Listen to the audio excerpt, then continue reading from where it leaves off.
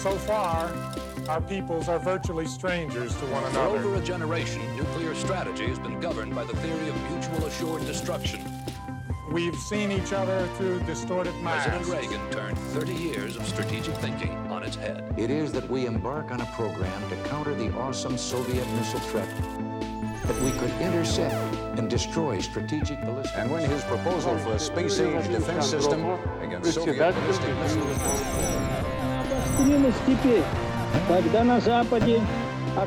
revolutionary change in U.S. nuclear strategy. This video has been declared unclassified by the Department of Defense. A balance of terror in which the two superpowers have held each other's civilian populations. The United Nations Security Council met in emergency session. And now, two great nations stand armed and ready to go to war. Upset the balance of terror. And yet, Upset the balance of terror. Let me share with you a vision of the future which offers hope. We haven't really met.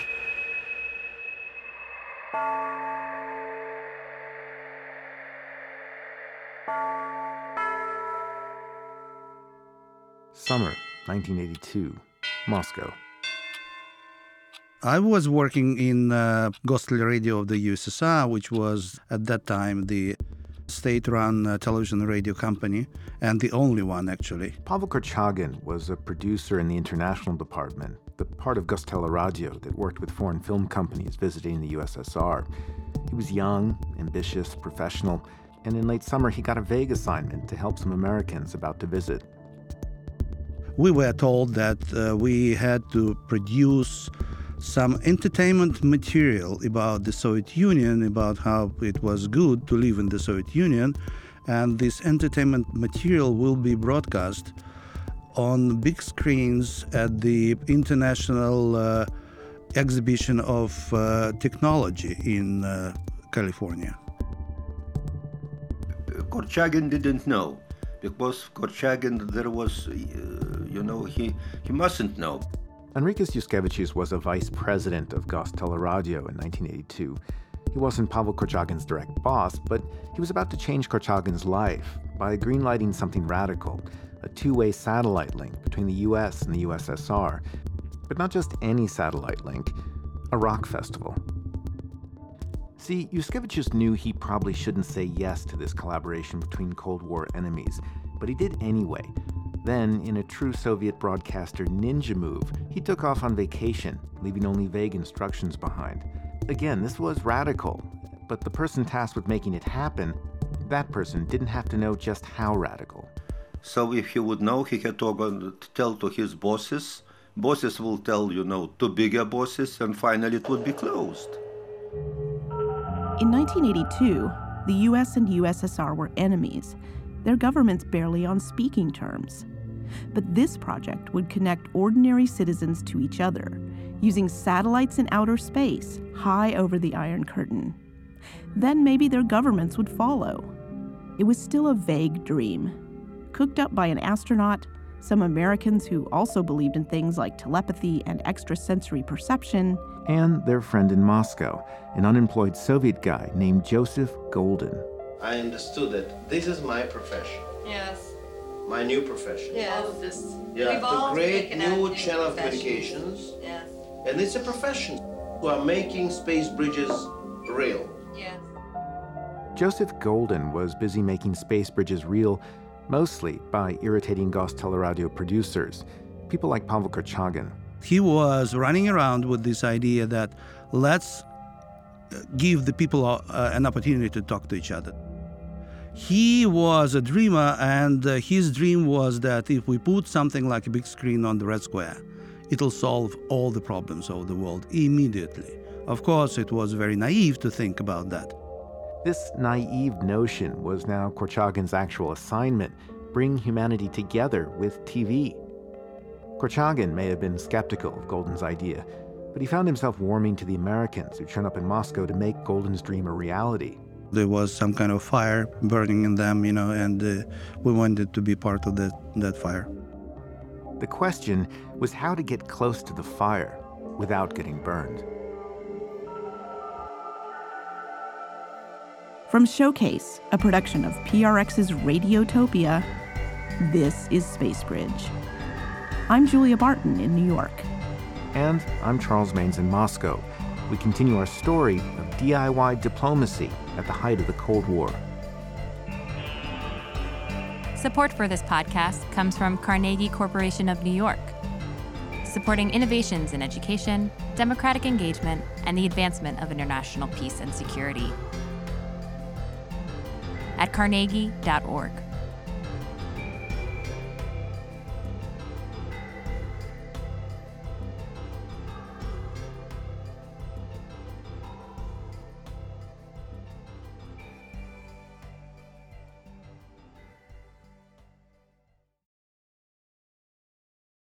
Chapter 1.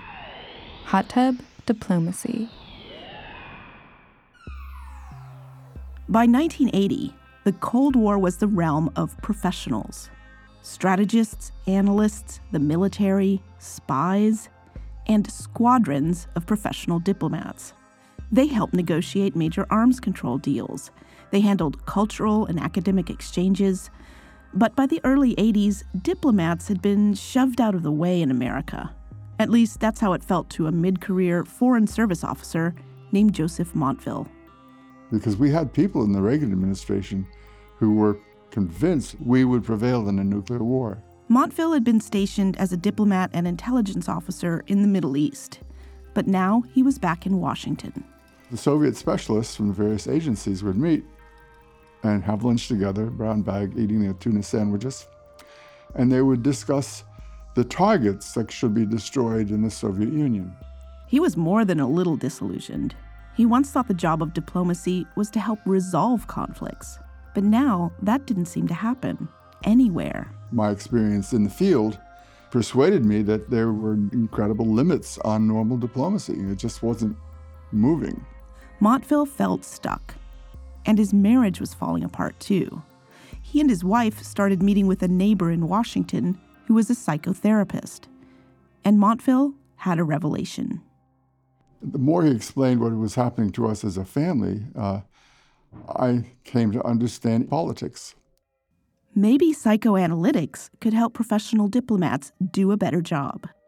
Montville started doing some research. And coincidentally, as one might say, depending on your view of the universe, he also met a guy named Jim Hickman. Hickman worked at a countercultural organization out in California called the Esalen Institute. And who knew why, but the Esalen people were obsessed with the USSR. Montville was invited to a seminar at Esalen. The draw was more than just professional. Hot tubs and naked people. And in this case, all expenses would be paid, and they'd be drawing on whatever I had to offer analytically and politically, and trying to make sense of how we can shift out of the sterility of the U.S.-Soviet relationship in an era of very, very significant nuclear threat. And only an idiot would say no. Montville finds out that when these hedonists were in the USSR, they met everyone, from psychics to high officials. Were they spies for one side or the other? If so, they weren't very good ones. But they seemed to get a lot done. More than officials in Washington, where most diplomats were spinning their wheels. And then, Montville has another revelation. I was asked to say, why did I come? And I said, without much thought on it, well, you could say I could do track 1 diplomacy, and what you're doing is track 2 diplomacy. That was it. Track 2 diplomacy. This was not a phrase in use. Montville just made it up on the spot. But the idea was simple. Track 1 diplomacy was, diplomacy, with diplomats, dignitaries, heads of states, and therefore by extension Track 2 diplomacy was an amateur effort. Citizens doing their part to repair international relations.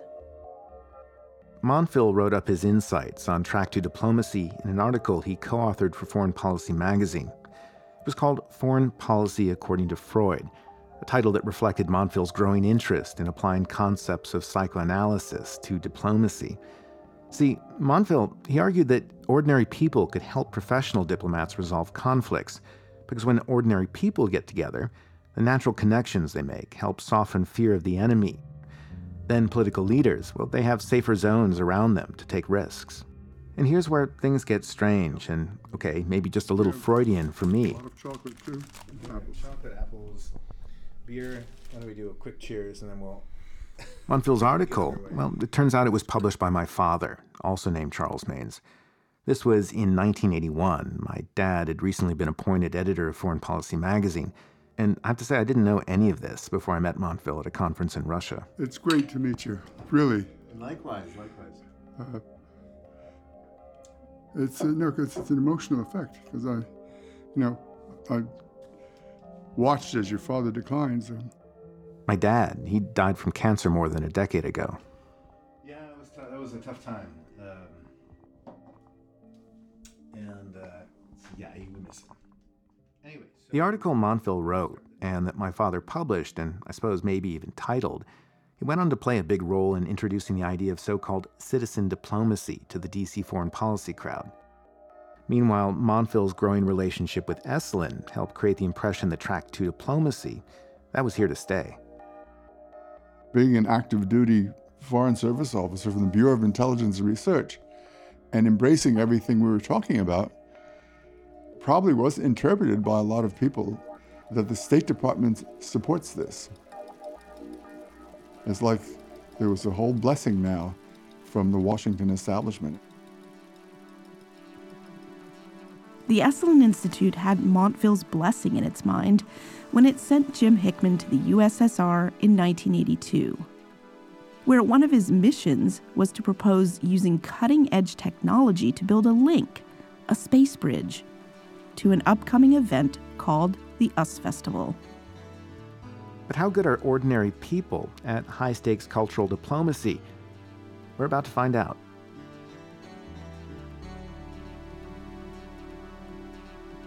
Chapter 2. The First Step. September 3rd, 1982. Early this morning, rock music fans were here by the thousands. The NBC Nightly News shows thousands of rock fans stampeding. They decided they could wait no longer and charge past helpless security guards. This is Glen Helen State Park outside San Bernardino, California, and the US Festival is getting underway. For the first time in rock history, all performances will be projected above the stage on vast diamond vision screens, visible in the daytime as well as at night. The festival is the pet project of Apple Computer's co-founder Steve Wozniak. He and the other organizers thought it would be cool for the Soviet Union to participate by contributing its own acts. Soviet musicians would beam in by satellite and perform for the American crowds between sets. And then a Soviet audience could enjoy Pat Benatar or whomever in return. A rock musical exchange. Now, this is all news to Gosteleradyo producer Pavel Korchagin. Last he'd heard this event was merely a technology festival. And now he saw one huge problem. Rock music was taboo in the Soviet Union of 1982. Because rock and roll, it was not officially, officially banned, but it was frowned upon and not allowed to be on the air. Now, you had to be pretty dedicated to know who was good in Soviet rock, since the music had no public concerts or system of distribution. Pavel Korchagin figures out that his assignment is to find rock musicians in Moscow, bring them to a studio at Gosteleradyo, and then beam their performances to America. So he's more than a little freaked out. Over on the American side, nerves are fraying for a different reason. They can't even get a phone line through to the Soviet Union. I'm working through an American operator. Her name was Julia. This is Anya Kucharova, a Russian-American interpreter who's about to undertake an epic phone call from a sweltering trailer at the US Festival. In those days, you had to book a phone line between the two countries weeks in advance. No one had thought to do that. I said, Julia, you have to help us. This is for world peace. We have to get through. I've been talking to you all day. She said, well, I can't open up that line. It's kind of for emergencies, and we have to keep it open for other people. I said, this is an emergency. It took 12 hours of trying, but Kucharova finally convinced the American and then the Soviet operator to patch a line through to Gosteleradyo. But then there was no one around to pick up the phone there on a summer night except a dvornik, a security guard.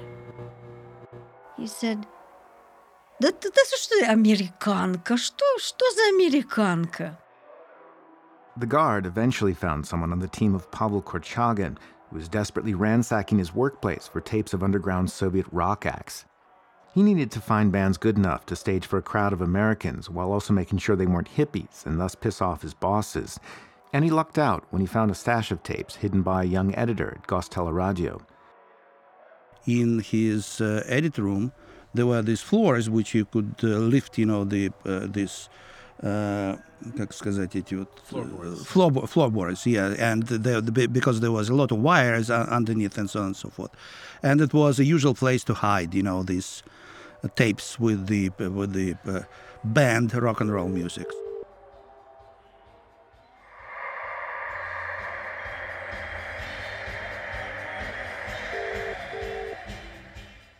Finally, it's time for the first connection between the US Festival and Moscow. The satellite time is booked, and it's costing Steve Wozniak a fortune. Moscow is told to connect as soon as the Talking Heads get off the stage in California. But the band has started late, and they run late.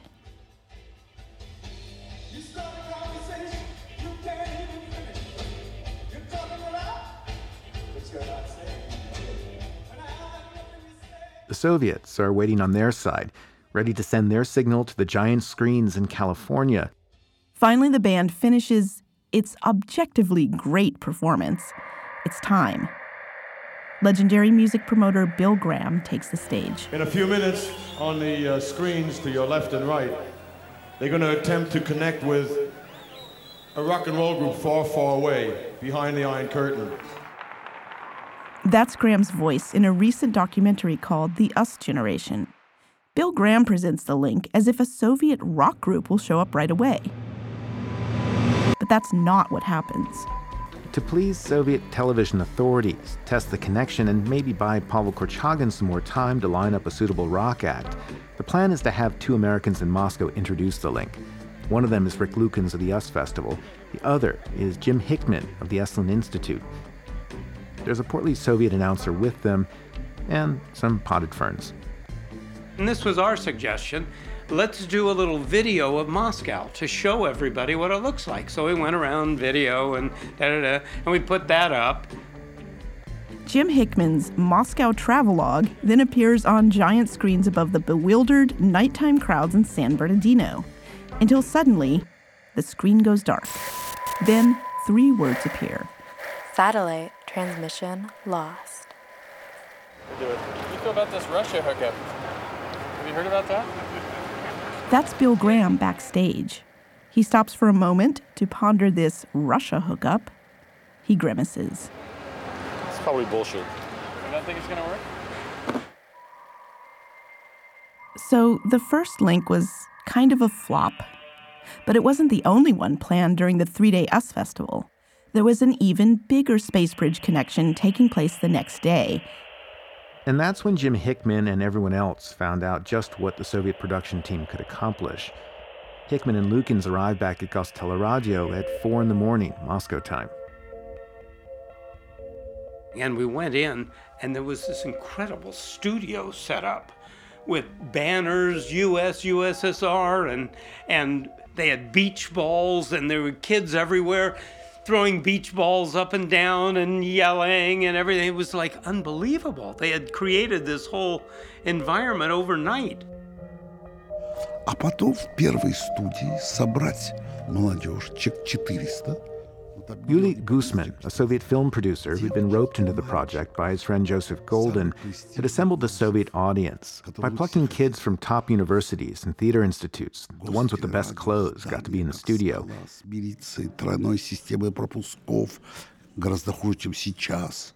And they'd been waiting all night for this moment. And now, in 3, 2, 1. At 7 in the morning in Moscow, it's finally time for Soviet counterculture, or at least a version of it sanctioned by Soviet authorities, to make its debut in the USA.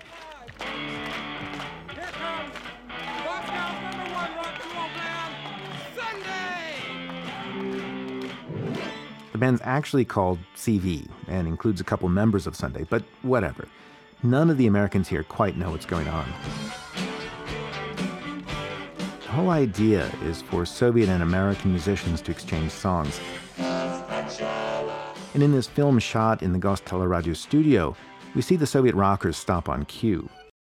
Then, on a big screen, comes the broadcast from the US. A man bounds onto the California stage. He's wearing white pants, a black shirt. Oh my God, it's Eddie Money.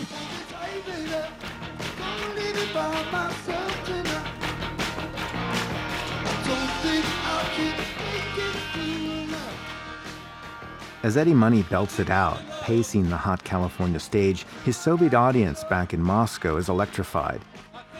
His skinny white tie billows in the wind, matching his glorious white pants.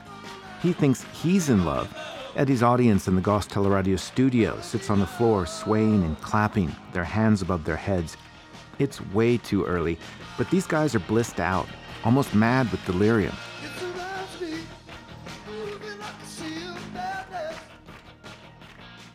Soon it's time for the USSR to show off its greatest pop diva to America. Alla Pugacheva is waiting in the wings. Now imagine Barbra Streisand, Cher, Stevie Nicks, Madonna, all rolled into one. That might account for a quarter of the influence of Alla Pugacheva in the USSR in the early 80s.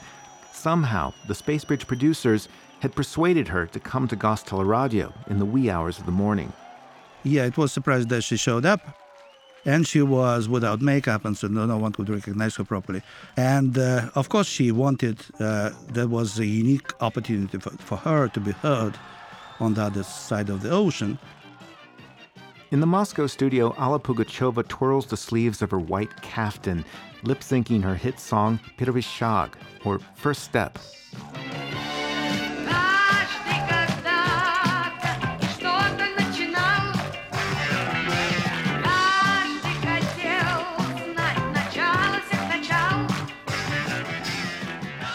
She flounces her red hair at the camera and to the thousands of Americans, presumably on the other end. And Korchagin, well, he wants a reaction shot from the director on the American side. And I asked him, what the hell is happening? Show me the reaction of your people watching on the big screen our big star. And there's dead silence.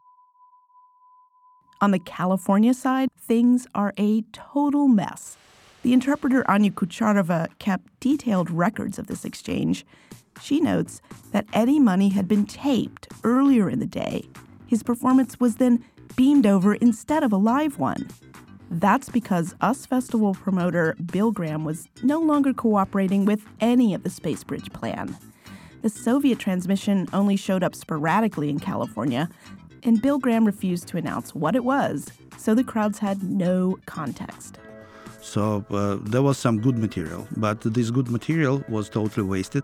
It dawned on Pavel Korchagin that he was in serious trouble. Not only had he brought rock musicians into Gosteleradyo on the promise of a triumphant broadcast to America, but the triumphant broadcast was not in fact happening. Instead, Korchagin was trying to imagine where he'd find work next. The Gosteleradyo was the only television authority television company in the whole country, of the whole Soviet Union. And if you get kicked out of there, you kicked out with the, blacklisted. There's no way back. You cannot do anything. You can only go to, to Moskovskaya Tovarnaya railroad station and, unload, these trucks. The kids in the studio audience aren't aware of any of this. And ad hoc American ambassador Jim Hickman is down there dancing, having the time of his life. Well, that's all for now, folks. All our thanks and best wishes to Gosteleradyo, Soviet radio and television, and all of the fantastic cooperation we got from them in the spirit of the US Festival. The amateurs were having a beach ball space bridge party. The Gostteleradio professionals up in the control room, they were contemplating their own doom. The show totally 100% failed. But the failure did not mean disaster, because there were higher-level pros in that Soviet control room too. Korchagin's boss made a smart move and had the folks at Gosteleradio's main news program, Vremya, do a little puff piece about the space bridge.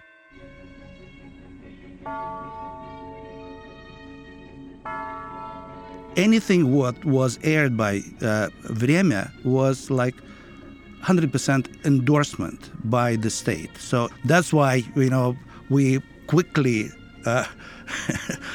engaged, people from this Vremya news show. They came and made the story, and the story was on the air. And after that, everything breathed like, whew, yeah, we're safe. And so this strange and unsatisfactory event was reabsorbed into the steady clockwork of Soviet broadcasting. In the US, the first set of space bridges were hardly seen at all or mentioned in the news. American media were much more interested in the fact that Steve Wozniak lost millions on the festival. And despite that, he says he's going to do it all over again in 9 months. That's when we return.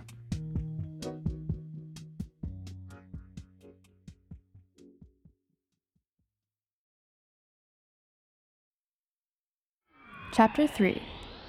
A long, long way to run. November 10th, 1982. Soviet Premier Leonid Brezhnev has died. After 18 years in power, the architect and upholder of the era of stagnation was gone. The joke in Moscow was that someone finally forgot to change his batteries. The man who replaced him, Yuri Andropov, head of the KGB. In March 1983, President Ronald Reagan gave a speech calling the Soviet Union an evil empire. That infuriated Soviet authorities. Later that month, Reagan announced the Strategic Defense Initiative, a plan to destroy nuclear missiles in the air before they reached the U.S. Never mind that critics said Reagan's idea was technically impossible.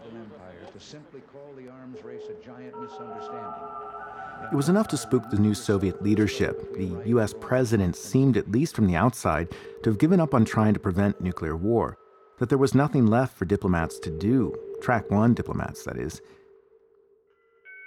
Which is why, despite the amateur disaster of the first space bridges, Gostteleradio is willing to take up the US Festival's invitation to try again. Track 2 diplomacy, take 2. The music event of the 80s continues with more music. The second US Festival gets underway Memorial Day weekend, 1983. Most powerful sound system. David Bowie, Stevie Nicks, with more multimedia spectacle, more giant video projection, more lights, more lasers. The US Festival. And more USSR. The entire production is more ambitious, more professional. The Americans know they have to get it right. They bring on top-notch producers to handle the space bridge, and the American producers have a solid phone line to Moscow. And there's more transparency all around. In California, this space bridge mostly takes place in a big tent away from the US Festival stage. The audience is given a program with a picture of a satellite over the globe. The Americans face a huge screen at the front of the tent. It shows the studio at Gostteleradio in Moscow. And there, on the other side, is Jim Hickman, the American from Esalen. Richard Lukens and I are here in Moscow with our Soviet friends. And we'd like to say to you,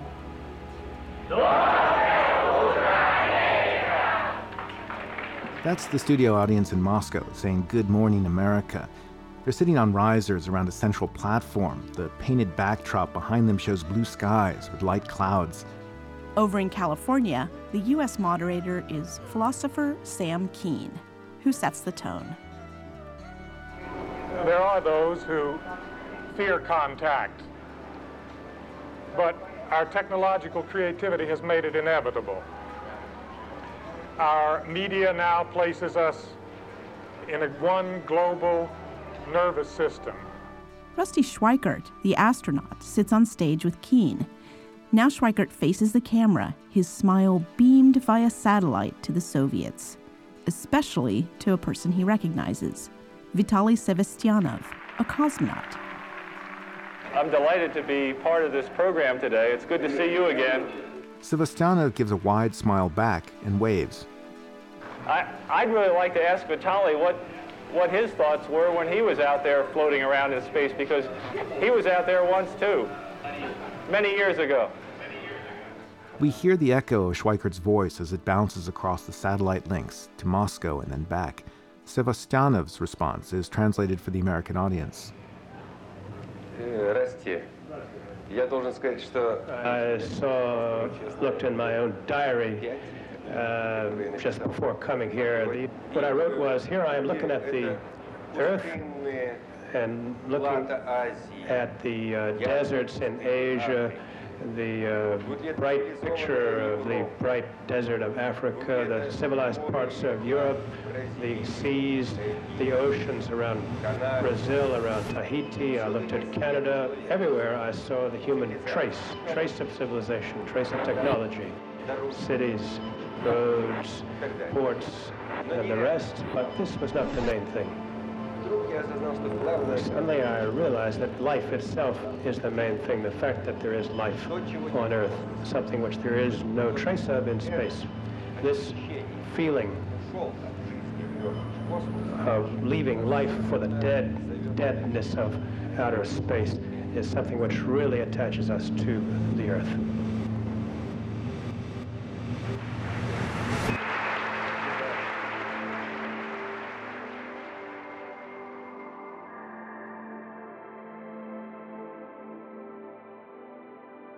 Sevastyanov isn't the only big shot in the Moscow studio. Yevgeny Velikhov, one of the Soviet Union's leading nuclear physicists, is also there. And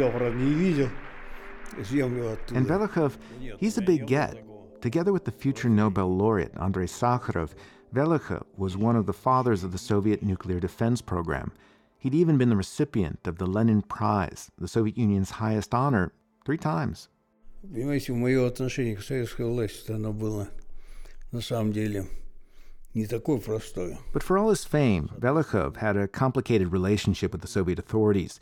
His family had suffered under the darkest years of the Soviet regime, and Velikhov's earliest memories, their frozen labor camps and the gutted landscape of post-war Stalingrad.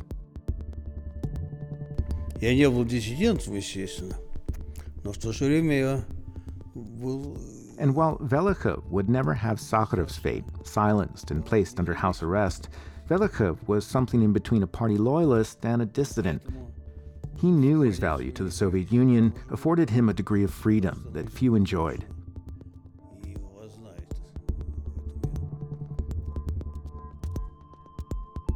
Velikhov had agreed to the space bridge because he hoped to talk to Steve Wozniak and learn about Apple's new groundbreaking computers. Почему там был Возняк? Потому что мы должны были говорить о компьютерах, делах и так далее. He knew the Soviets' own computing technology was nowhere near what Apple was pioneering. And so Velikhov is waiting for his chance to engage with Wozniak when, over in California, Sam Keene jumps in with a question. Do politicians dare talk directly to each other? Could they stand it?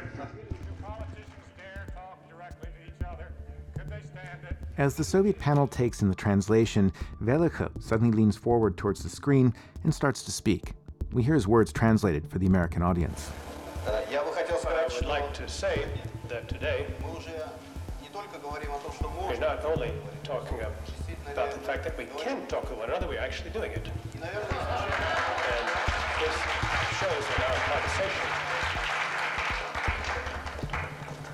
we conquered a very terrible enemy, and at the same time another enemy arose, who unfortunately is still here with us. This is nuclear weaponry. Sometimes it seems to us that these are muscles. Actually, they aren't muscles. This is really a cancer, and we have to perform an operation as quickly as possible to liberate ourselves from this cancer in order to have The American audience leaps to its feet in a sustained ovation, and Velikov's mouth falls slightly agape. Это для меня было абсолютно неожиданно. Вот эта реакция с американской стороны. Да. Even now, in his 80s and slowed by a recent stroke, Velikov still seems surprised when we watch the speech together on my laptop. He can't quite explain what prompted him to speak out. It was spontaneous, he says. Yet there he was, the Soviet Union's leading nuclear physicist, denouncing the very weapons he'd helped create. When he said that, everybody just gasped, burst into tears. I mean, I can't even explain what it felt like to have a Russian tell us that they do not want nuclear war, that they'll do everything to make it not happen. Public television producer Evelyn Messenger was helping produce the event in California. Maybe we were just naive, but it was so moving, and the whole room was just electrified.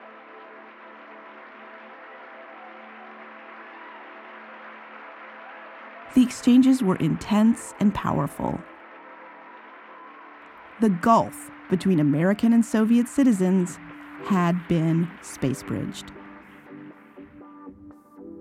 2 months after the success of the second US Festival, another space bridge was set up. This time between studio audiences in Gosteleradio in Moscow and a San Diego auditorium. Moscow calling San Diego. And as with the second US Festival space bridge, the Soviet moderator is a journalist named Vladimir Posner. Hi, Volodya. Michael, I can hear you perfectly. Posner spent his childhood in New York, and as you can hear, he speaks English without a trace of a Russian accent. Hi, can you see me? Posner's co-host is a professor of psychology and communication at the University of California at San Diego, a guy named Mike Cole.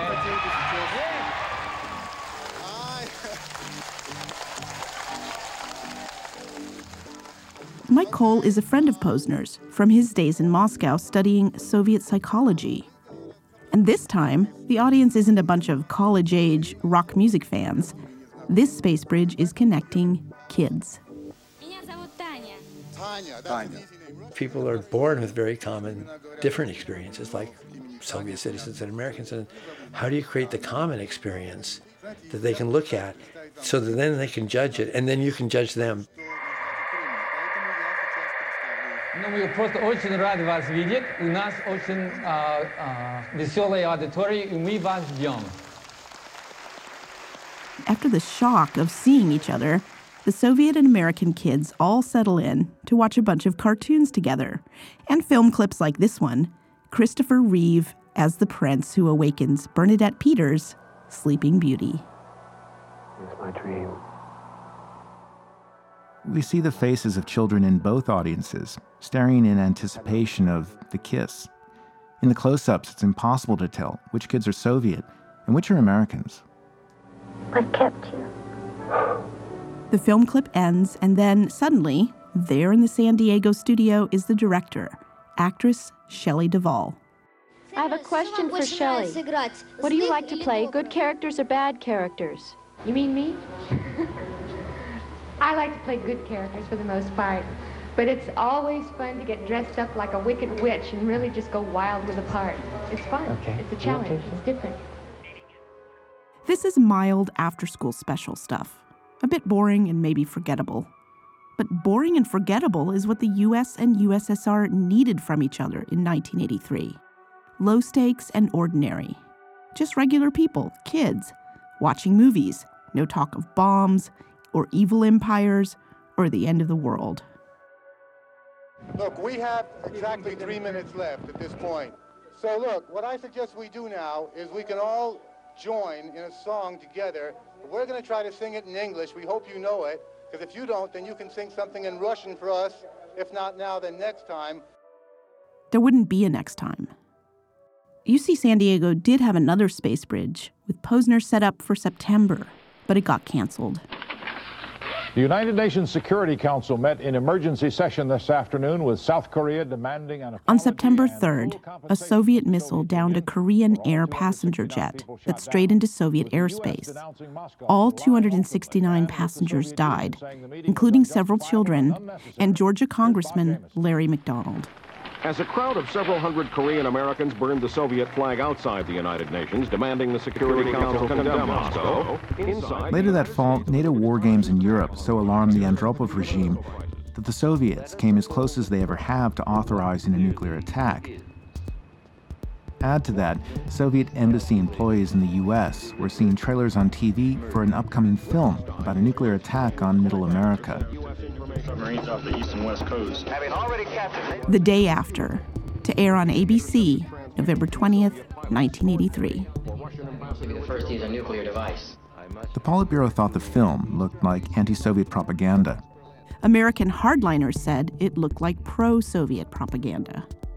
But whatever it was, just the trailer alone cast a dark shadow across the already dark fall of 1983. But we think a good way to end this would be in music. So if you have nothing against The bright optimism of the first space bridges felt like a distant memory.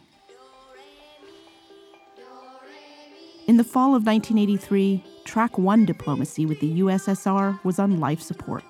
Track 2 was just a fragile experiment. But the day after, that could bring us back to, well, no one knew. Do you guys hear anything about an alert?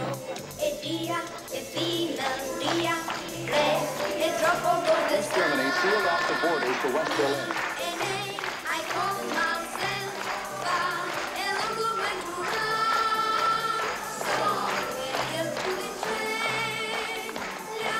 Massive attack on the U.S. at this time. Over 300 missiles inbound now. Either we fired first, and they're going to try to hit us fast. When they fired first, we just got our missiles out of the ground.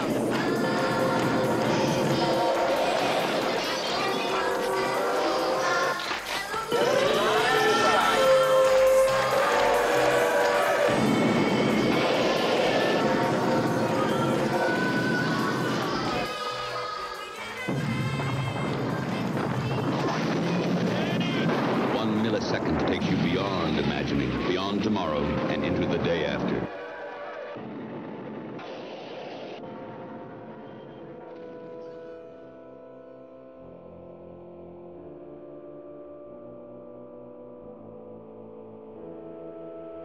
The day after the day after.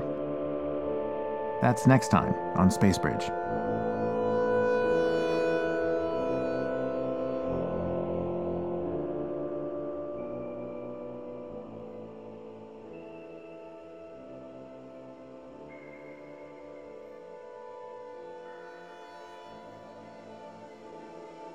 Space Bridge is a production of Showcase from PRX's Radiotopia. It's produced by Julia Barton and Charles Maines, with Julia Alsop, Samira Tazari, DJ Kashmir, and Paulus Van Horn. Sam Greenspan is our editor. Our Russian content partner is Arzumas Academy, music by Andrei Konovalov, Ron Bix, and Griffin Jennings, graphic design by Dennis Landon. Julie Shapiro is the executive producer of Radiotopia. Descript provided tape transcription. Special thanks to the Carnegie Corporation of New York. And special thanks to Andrei Rodionov and Boris Tikhomirov for music sprinkled throughout this episode. We came across a copy of their seminal 80s electronic LP, Pulse One, while working on Space Bridge. I don't want to speak for Julia here, but as a wise man once said, I think I'm in love.